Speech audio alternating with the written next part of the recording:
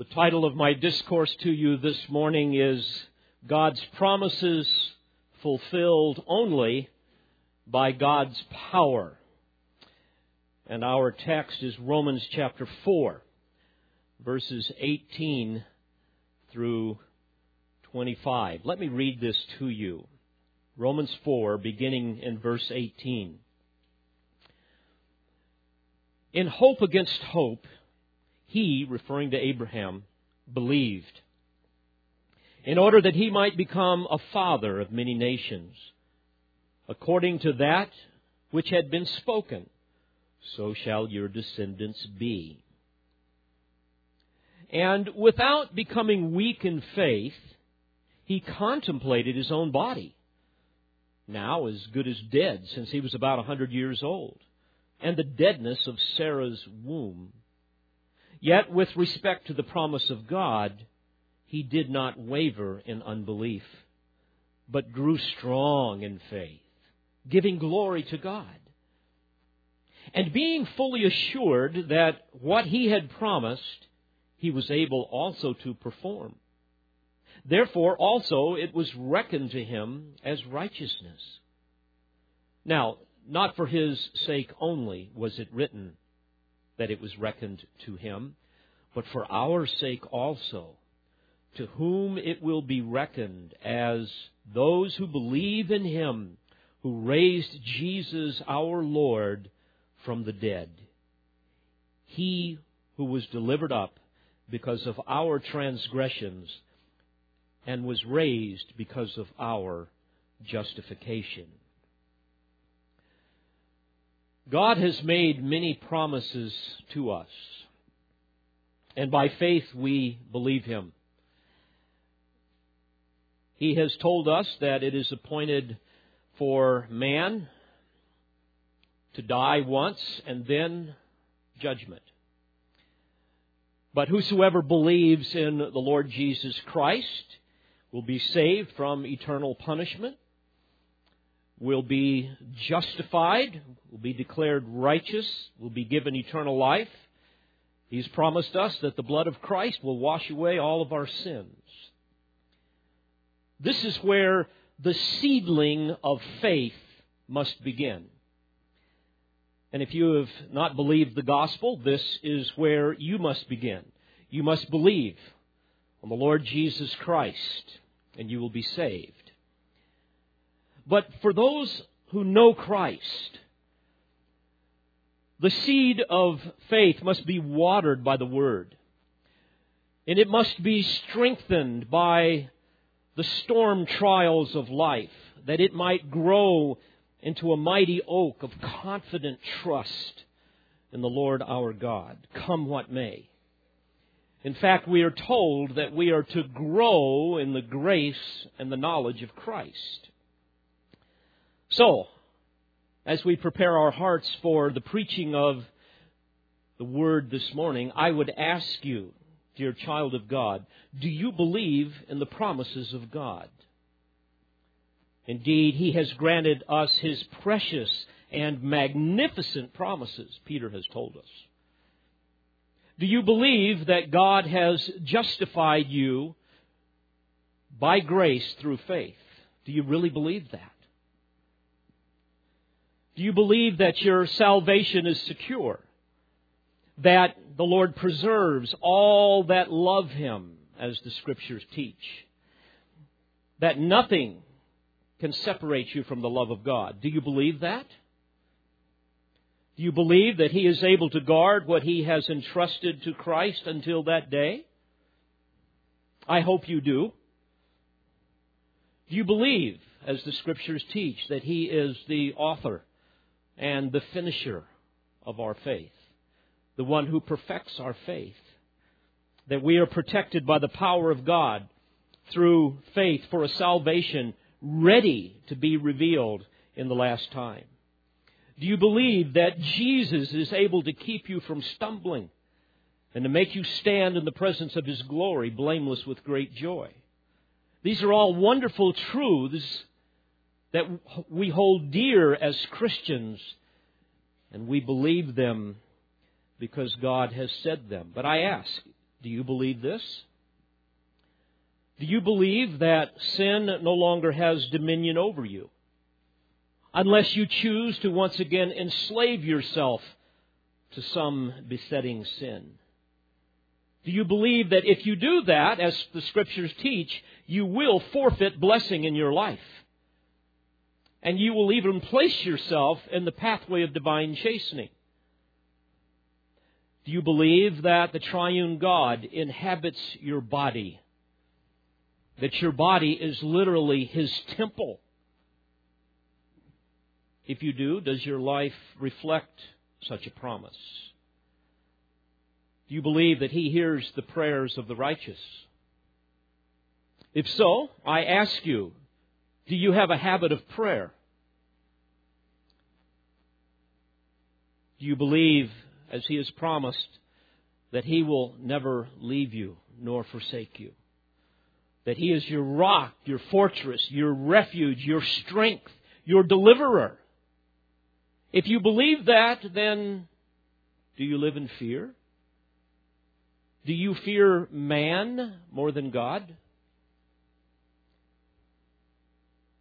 Do you believe that He will supply all of your needs according to His riches in glory in Christ Jesus?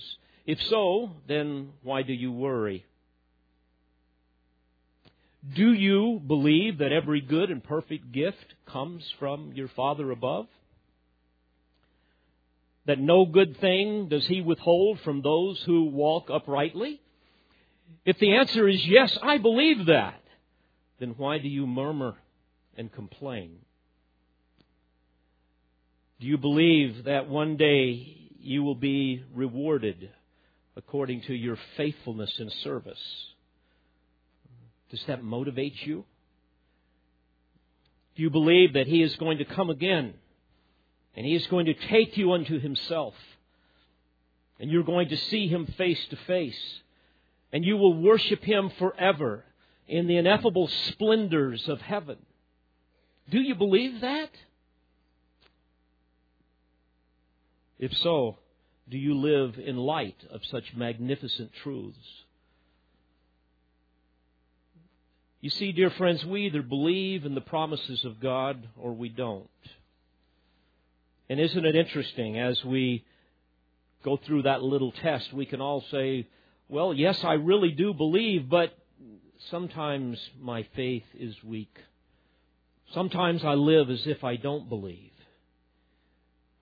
And although it only requires a little faith, as Jesus said, the size of a mustard seed, just a little faith for a man to be saved. Even as that little seed can grow with astonishing power and grow into a great plant, so too can the tiny faith of every one of us grow into something powerful and mighty. Because the source of our faith and the object of our faith is God.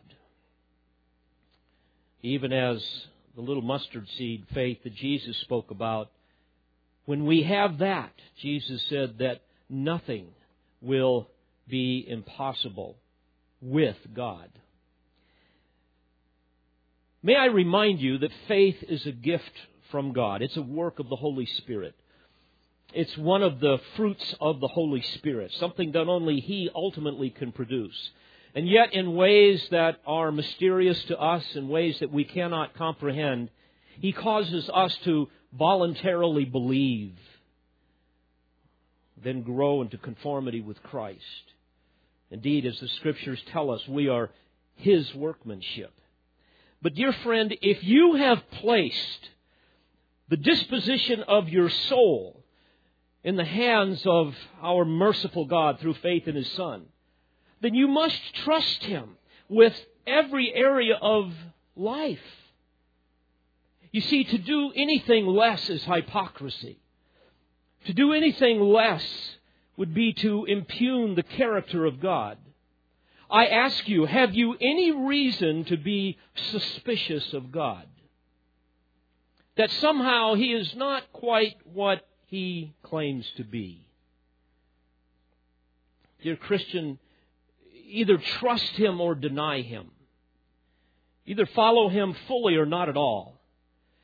You see, the church is filled with cowards and with sluggards who claim allegiance to the King, but never don the armor of the saint and never pick up the sword and follow Him into battle. I'm too busy. I've got too much going on. I'm too tired. That's not really my gift. And on it goes. Dear friend, if that is you, please hear this in love. You are a disgrace to the King because you dishonor the gospel of grace. The world laughs at your divided loyalty.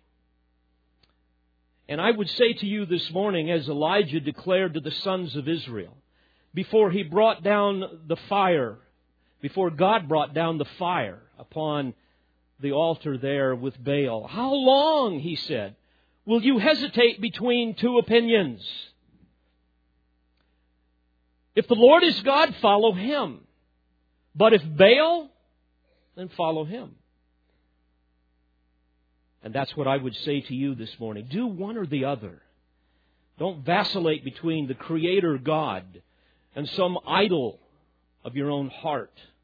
Something that has grabbed a hold of you and that you pursue with all of your life that distracts you from worshiping and serving the one true God. Either serve Him or deny Him. Do one or the other. As Joshua said to the sons of Israel, if it is disagreeable in your sight to serve the Lord, choose you this day whom you will serve. And he went on to say, but as for me and my house, we will serve the Lord. Why? Because of His character, because of His mercy, His grace, His love. All of that deserves this kind of faith. Dear friends, we need men and women of mighty faith, especially today. Strong faith lived by strong men who are strong in battle, strong in the Word, and will indeed grow even stronger with every wound that they suffer for the sake of the King.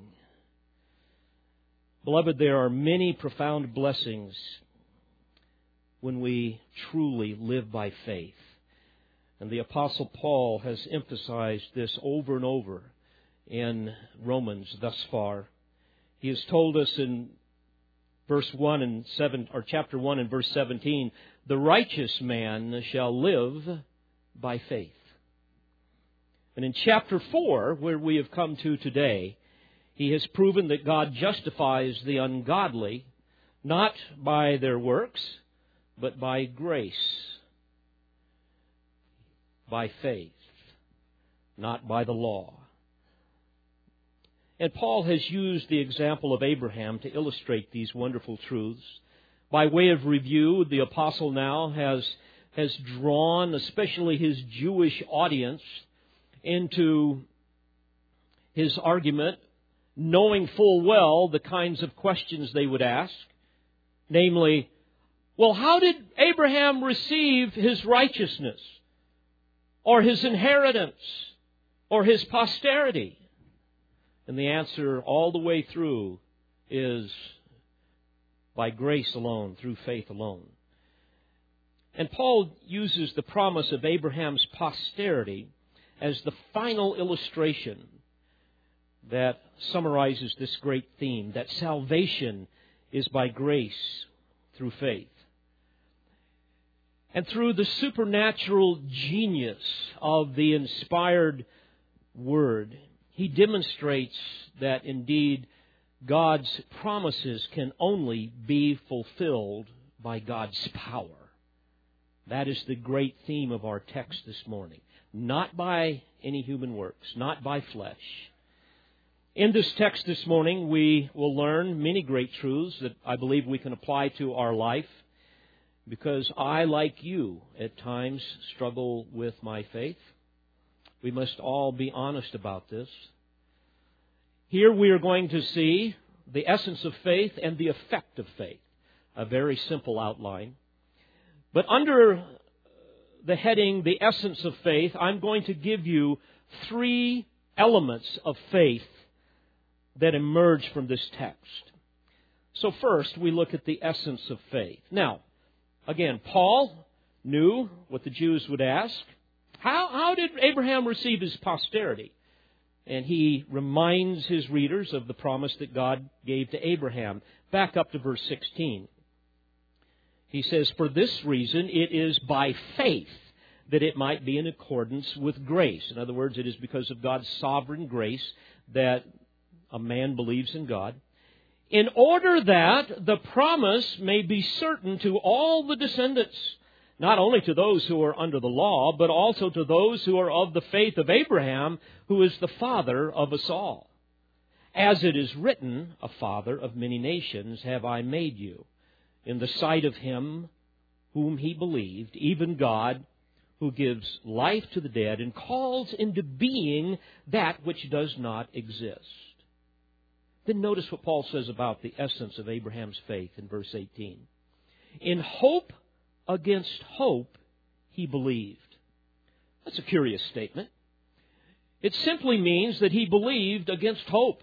In other words, when humanly speaking, it was beyond hope. He goes on to say, in order that he might become a father of many nations, according to that which had been spoken, so shall your descendants be. Now let's grasp what Paul is saying here.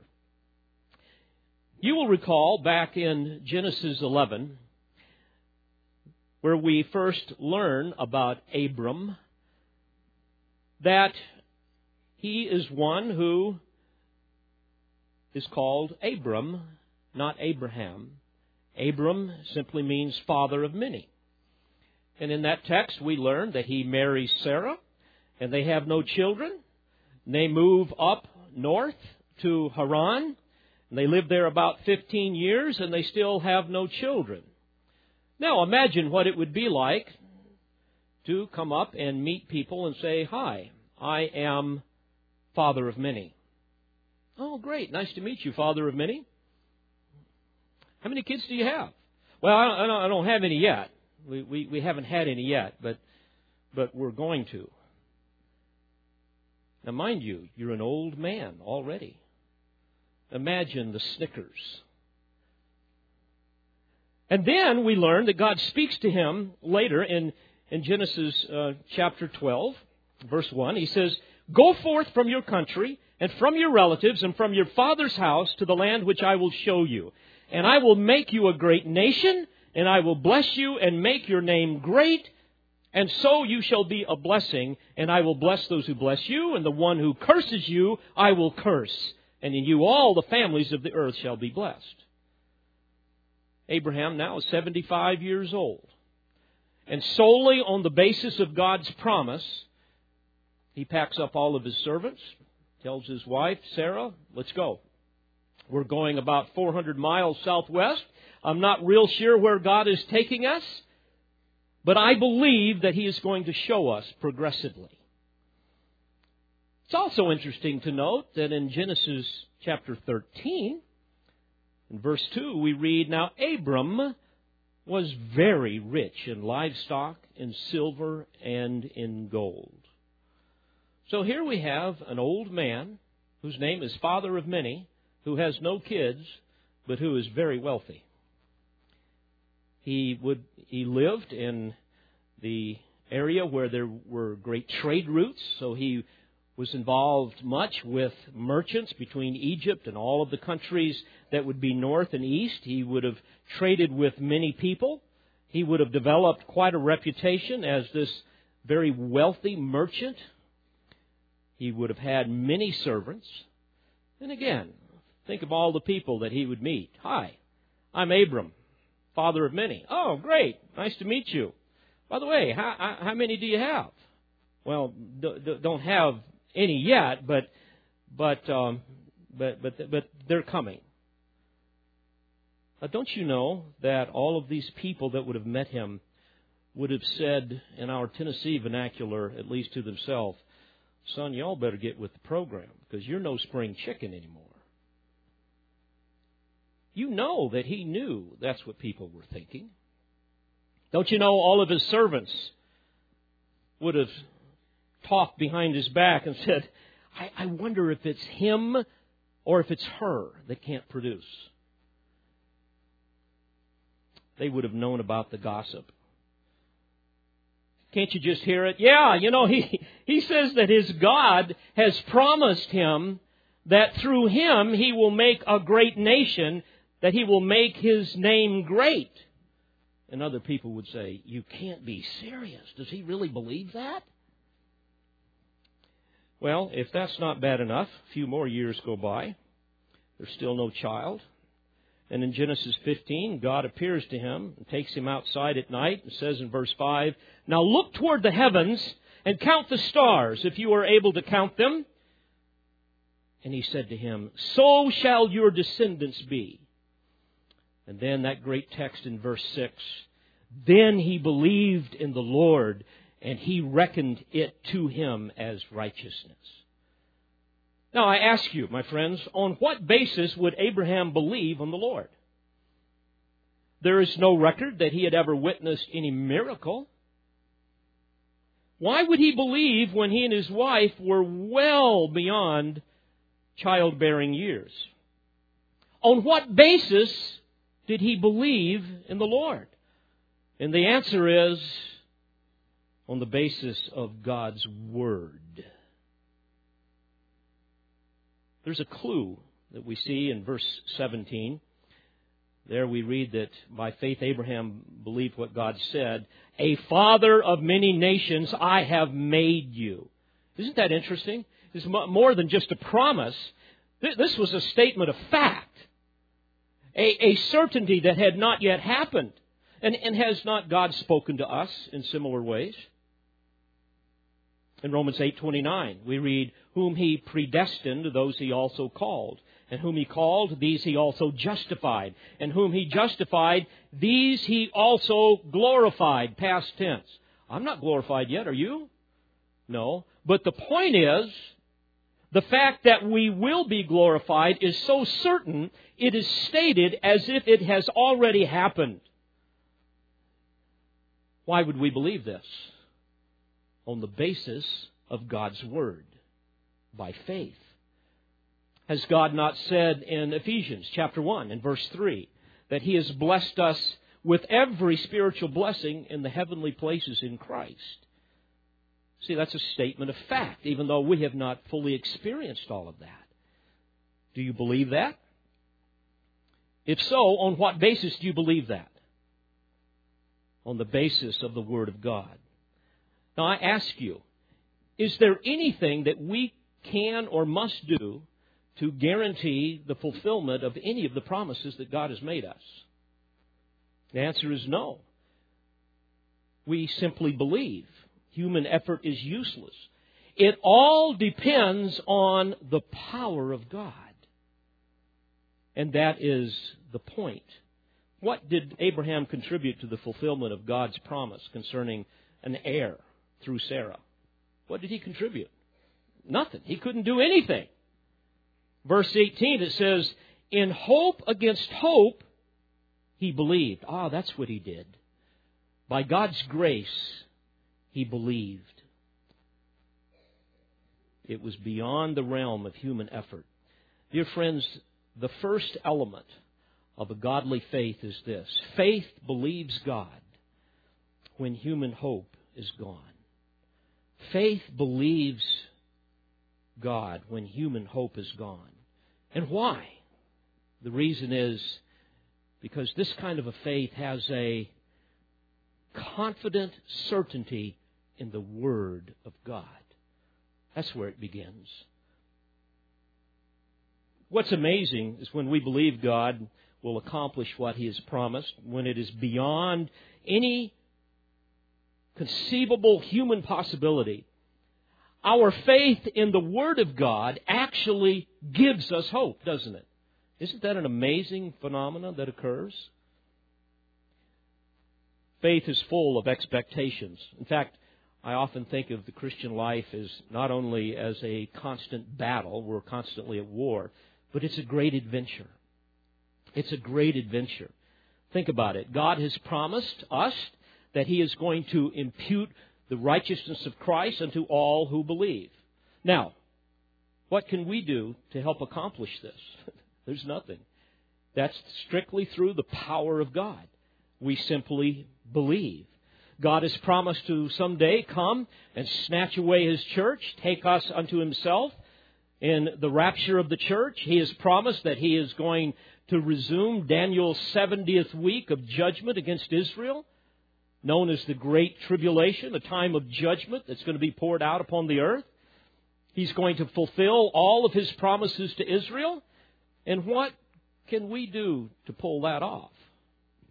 Nothing. We trust Him to do what only His power can do.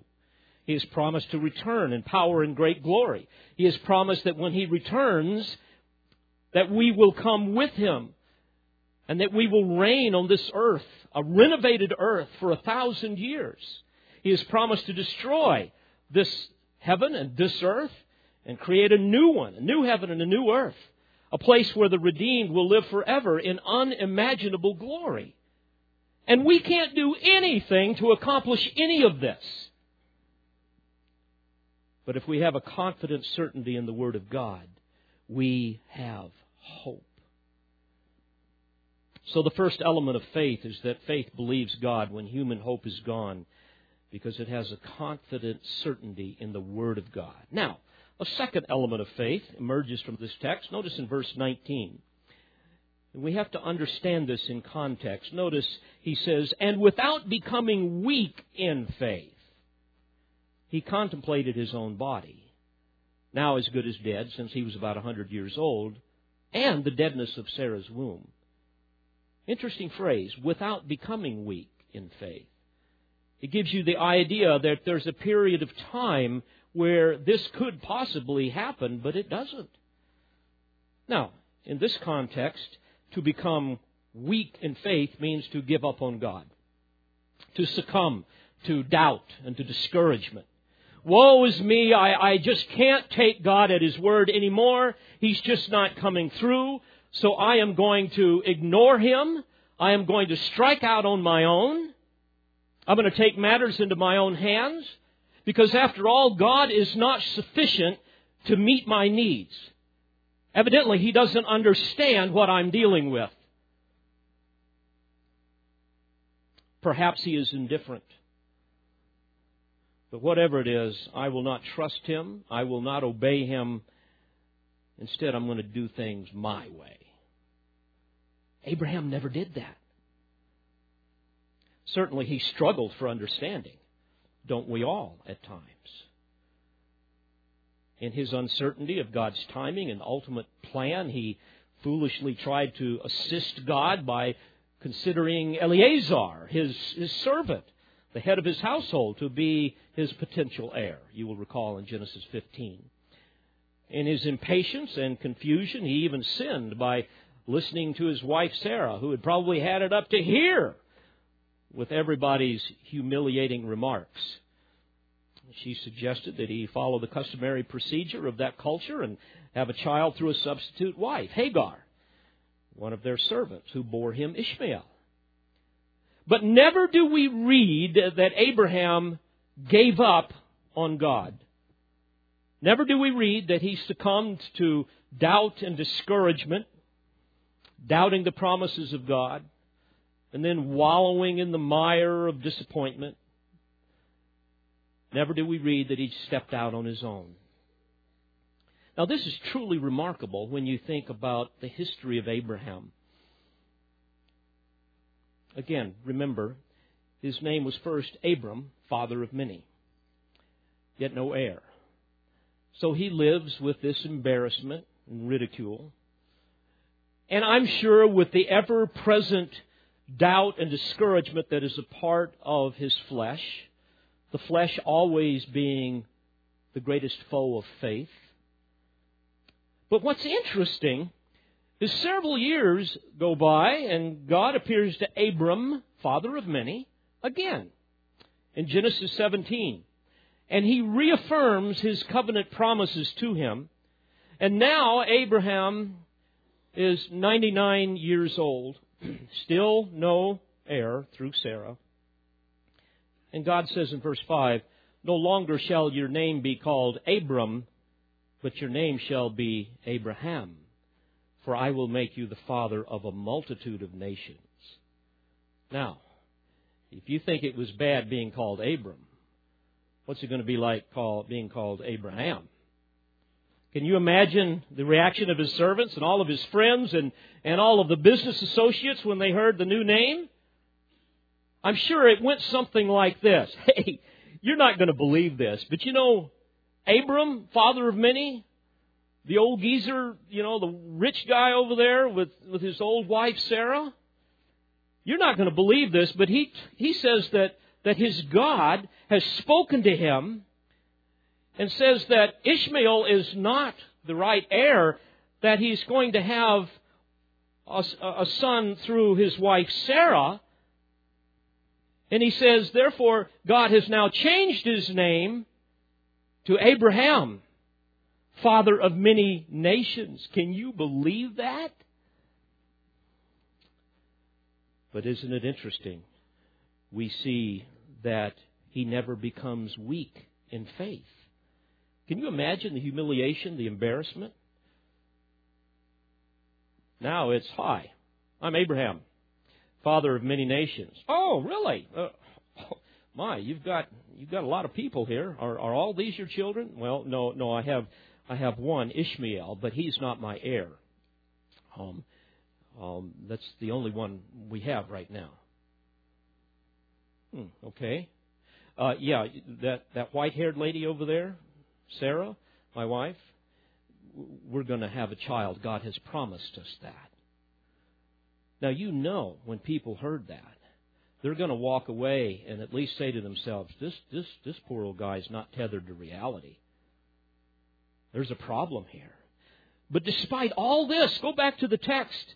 Paul says in verse 18, "In hope against hope he believed, in order that he might become a father of many nations, according to that which had been spoken, so shall your descendants be." Verse 19, "And without becoming weak in faith, he contemplated his own body, now as good as dead, since he was about 100 years old, and the deadness of Sarah's womb." Verse 20, "Yet with respect to the promise of God," I love this, "he did not waver in unbelief." Waver, diakrino in the original language, it means to stagger. It means to hesitate. It means to doubt. It means to vacillate back and forth between faith and doubt. He didn't do that. But instead, look what the text says. "But he grew strong in faith." Now this is amazing, isn't it? What God has promised was utterly impossible, humanly speaking. Plus, he's going through all of the inevitable ridicule and embarrassment. His friends suggesting that he's believed some kind of a lie, that this God that you claim to hear is no God at all. And then his flesh has got to be gnawing at him, saying, "All these years, how long are you going to continue to believe this sham? This is not going to happen. This is a nightmare, and it's never going away. Give up on Jehovah. He cannot be trusted." But no, we read that he never became weak in faith. He never succumbed to doubt and to discouragement. He never vacillates, believing God one day, but then the next day, "No, I'm not sure he can be trusted." But instead, he grows strong in faith. How could he possibly do that? And the answer is, he had a confident certainty in the attributes of God. Remember in verse 17, we read, Abraham believed God was the one, it says, who gives life to the dead and calls into being that which does not exist. You see, his body and Sarah's body were physically dead with respect to being able to produce children. They're 100 years old. But he believed that God was the Creator God. He believed that God was omnipotent, capable of calling into being that which does not exist. I would add, because of this, years later, when he was asked to sacrifice the heir that God finally gave him, Isaac, he was willing to do that because he fully believed that God would raise him from the dead. Hebrews chapter 11 and verse 9 bears that out. So, my friends, here's the second principle of a godly faith. Faith triumphs over doubt and discouragement. Faith triumphs over doubt and discouragement. Why? Because it has a confident certainty in the attributes of God. Think about it. Why trust the Word of God if you don't believe He can accomplish all that He has decreed? That would be rather silly. Notice in verse 21, he says, and being fully assured that what He had promised, He was able also to perform. There was no doubt here. Now, indeed, Abraham had a confident certainty in the attributes of God. In fact, if you go to Genesis 15 and verse 2, you will read that he addressed Him as, O Lord God, Adonai, Yahweh, Lord, my Master, Jehovah. He believed all that God had revealed to him concerning Himself, concerning His glorious person, summarized in the name Yahweh, often translated in your Bibles with capital L-O-R-D. What the old theologians would call the ineffable tetragrammaton. The too wondrous to utter from the lips 4 letters. Yahweh. In Psalm chapter 9, in verse 9, David says this, the Lord, there it is, Yahweh, also will be a stronghold for the oppressed, a stronghold in times of trouble, and those who know Your name will put their trust in You.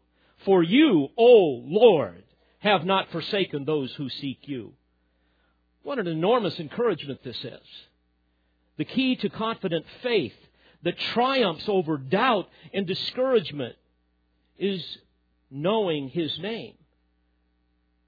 Those who know Your name and put their trust in that name will have triumph over doubt and discouragement. You see, a superficial understanding of the attributes of God, of the character of God, will inevitably result in a weak faith. If you've got an area in your life where you're struggling, I assure you that somewhere you doubt some aspect of the attributes of God. You simply refuse to trust His goodness, perhaps His omnipotence, whatever. And therefore you end up putting yourself in a position to fail spiritually. Do you believe who He says that He is? Let me remind you of some of the attributes of God that we read in Scripture. We read that God is one God in 3 persons, that He is compassionate, eternal, self-existent, faithful and trustworthy, good and gracious, holy, impartial, just, loving, merciful, omnipotent, omnipresent, omniscient, patient, long-suffering, and forbearing. He's righteous, truthful, and unchangeable. He's the sovereign over all of creation who has decreed the end from the beginning. That sounds like the type of God that I can trust, doesn't it you? Well, do you believe this to be true? You see, those who treasure these truths will be the ones who possess a faith that will triumph over doubt and discouragement when all the world is laughing at what you believe. When all the world looks at you and thinks you are an absolute idiot. You fall back not only on the Word of God, but on the attributes of God. And your faith will not waver. I have to smile. Have you ever noticed how God loves to orchestrate the impossible in order to accomplish the supernatural? Have you ever noticed He does that? That's precisely what He does with Abraham. I mean, think about it. He makes him all of these promises when he's an old man. And all of these promises are contingent upon an heir. And then He waits until the guy is almost dead to fulfill it. Why would He do that? Well, it's rather obvious, isn't it? To prove to everyone that the only power that could possibly accomplish the promises of God will be the power of God. Human effort is utterly futile. It's meaningless. And Abraham's entire life is the perfect illustration of this very thing. Not only with respect to salvation, pointing out first and foremost that a man cannot be justified by anything he does. It's all by the power of God. But also in every other promise that He made to Abraham. God wants the whole world to know that He is God and that we are not. So He loves to orchestrate the impossible to accomplish the supernatural. This leads us to a third element of the essence of godly faith that emerges from this illustration. Not only does faith believe God when human hope is gone because of the confident certainty in the Word of God, and faith triumphs over doubt and discouragement because of the confident certainty in the attributes of God. But thirdly, faith endures for the glory of God. How so? Because it has a confident certainty in the purposes of God. And ultimately, God's purpose is to glorify Himself. Notice verse 20. Yet with respect to the promise of God, he did not waver in unbelief, but grew strong in faith. I love this. Giving glory to God. Being fully assured that what he had promised, he was able also to perform. For what purpose? What purpose would God do these things? To bring glory to Himself. Now, please understand this, dear friends. We have faith in God as Abraham had faith in God, not to somehow bring glory to us. Because after all, as Paul's impeccable logic has proven here, Abraham was unable to do anything to accomplish what God had promised. But rather, Abraham had faith in God, and we have faith in God. We believe in Him so that God can receive the glory. And we are confident because of His Word and because of His attributes that the promises that He has made to ultimately glorify Himself will be accomplished. So indeed, faith endures for the glory of God, because it has this confident certainty in the purposes of God. Purposes that He knew had been decreed to glorify His Lord Jehovah. Think about God's promises to Abraham. Remember, He promised him a seed, referring to the Messiah Christ, who would one day be both the Redeemer and King, who would come from the loins of Abraham through Isaac, and later through Jacob, and so forth. And we know that Abraham only saw this, according to Hebrews 11:13, from a distance. He never saw the fruition of the promise of the coming Messiah. He just saw it from a distance, meaning that he saw in the seedling of Isaac what would one day culminate in Christ. But he never saw Christ in his lifetime. He's certainly seen Him now. But we can look back and we can see that the Redeemer has come, but we still wait for the King, right? We haven't seen the King yet. We wait for the King of glory. And like Abraham, we have faith that God will accomplish this by His power, because we have a confident certainty in the Word of God, in the attributes of God, and the purposes of God, which is ultimately to glorify Himself.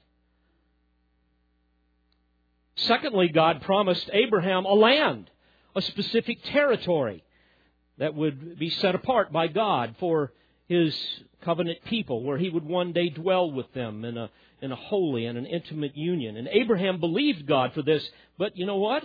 He never saw it in his lifetime. He only owned a small little portion for a burial plot. He lived a nomadic lifestyle. In fact, it was 700 years after God first promised Abraham that his descendants would inherit the land that Joshua even began the conquest of Canaan. And it took 100 years before that was completed. And like Abraham, we believe that God will do precisely as He has promised, and we believe that by faith. Today we look at Israel. We see them as God sees them, God's beloved enemy. They don't believe in Him as they should. They're dwelling in a small portion of their land. But yet, on the basis of His Word, we know that one day He is going to reconcile them unto Himself. Think about it. Tiny little Israel, surrounded by literally millions of people who want their head on a platter. Remember, God loves to orchestrate the impossible to accomplish the supernatural, that He might be glorified. Today, Israel is surrounded by overwhelming force that seeks their total annihilation. And you know what? This is just the way God likes it. Why? To test our faith, to prove Himself powerful. Orchestrating a scenario where there is absolutely no possible means of deliverance from human hands. And then, bam, God delivers them in the moment of their peril and glorifies Himself. Prophecies abound that speak to this. I'll remind you but of one. Remember in Ezekiel 38, God describes the Arab and Islamic forces that will one day come down upon Israel. In fact, He is going to bring them down on Israel, even though they think they're doing it voluntarily. And in Ezekiel 39, we read this, beginning in verse 2. God says through His prophet, I shall turn you around, drive you on, take you up from the remotest parts of the north, and bring you against the mountains of Israel. And I shall strike your bow from your left hand and dash down your arrows from your right hand. You shall fall on the mountains of Israel, you and all your troops, and the peoples who are with you. I shall give you as food to every kind of predatory bird and beast of the field. You will fall on the open field, for it is I who have spoken, declares the Lord God. And I shall send fire upon Magog and those who inhabit the coastlands in safety. And, now catch this, they will know that I am the Lord. And my holy name I shall make known in the midst of my people Israel. And I shall not let my holy name be profaned any more. And the nations will know that I am the Lord, the Holy One of Israel. Behold, it is coming, and it shall be done, declares the Lord God. That is the day of which I have spoken. Well, it hasn't happened yet, but it will. And when absolutely all hope seems lost, and I believe personally, even though we can't say with certainty from Scripture, that part of that hope being lost will be America turning her back on Israel, which is already beginning to happen. When all hope seems lost, that's exactly when God will do what He has promised. One day, what God promised Abraham regarding the land will come to pass, even as He has said, and all the nations will know that He is the Lord. God has also promised Abraham a nation where the glory of God's grace would be put on display. He promised him that he would have descendants as innumerable as the stars in the heaven. You know, Abraham never saw that, but he believed it. And today we see a little seed of this in Israel, awaiting the Messiah. He promised him divine blessing and protection. In Genesis 12:3, I will bless those who bless you. The one who curses you, I will curse. And in you all the families of the earth shall be blessed. Well, Abraham never saw the fulfillment of this. But his faith never became weak. He never doubted God. He never wavered. He never vacillated back and forth. It kept growing stronger. Because God-honoring faith is the assurance of things hoped for and the conviction of things not seen. You see, dear Christian, and don't miss this, faith believes God when human hope is all gone, because there is a confident certainty in the Word of God. Faith triumphs over doubt and discouragement because it has a confident certainty in the attributes of God. And faith endures for the glory of God because it has a confident certainty in the purposes of God. That is the essence of faith. And finally, Paul closes this section with what we could call the effect of faith, verse 22. Therefore also it was reckoned to him as righteousness. Now, not for his sake only was it written that it was reckoned to him, but for our sake also, to whom it will be reckoned as those who, catch this, believe in Him who raised Jesus our Lord from the dead. I ask you, my friend, do you believe in the resurrected Christ? Verse 25, He who was delivered up because of our transgressions and was raised because of our justification. You see, if you do not believe, you cannot be justified. You will never be declared righteous. You will never have the righteousness of Christ imputed to you.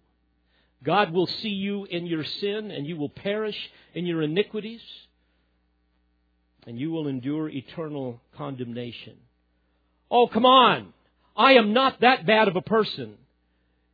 My friend, you are exceedingly worse than you can ever imagine when compared to a holy God. And the miracle of justification is a promise that can only be fulfilled by the power of God. Your human effort is utterly meaningless. Dear Christian, I close with this question. Is there some area in your life where you're not trusting God? Some issue where perhaps you have called God's character into question, where you're suspicious of Him. Won't you repent of this today? What a mockery this is to the Lord our God. Won't you take the truths that you've heard today, apply them to your life, because this is what it means to grow in the grace and the knowledge of Christ. Ask the Spirit of God to give you a confident certainty in the Word of God and in the attributes of God and in the promises of God. And watch what might be a little faith today grow stronger into a mighty oak of faith that will give God great glory and bring you great joy.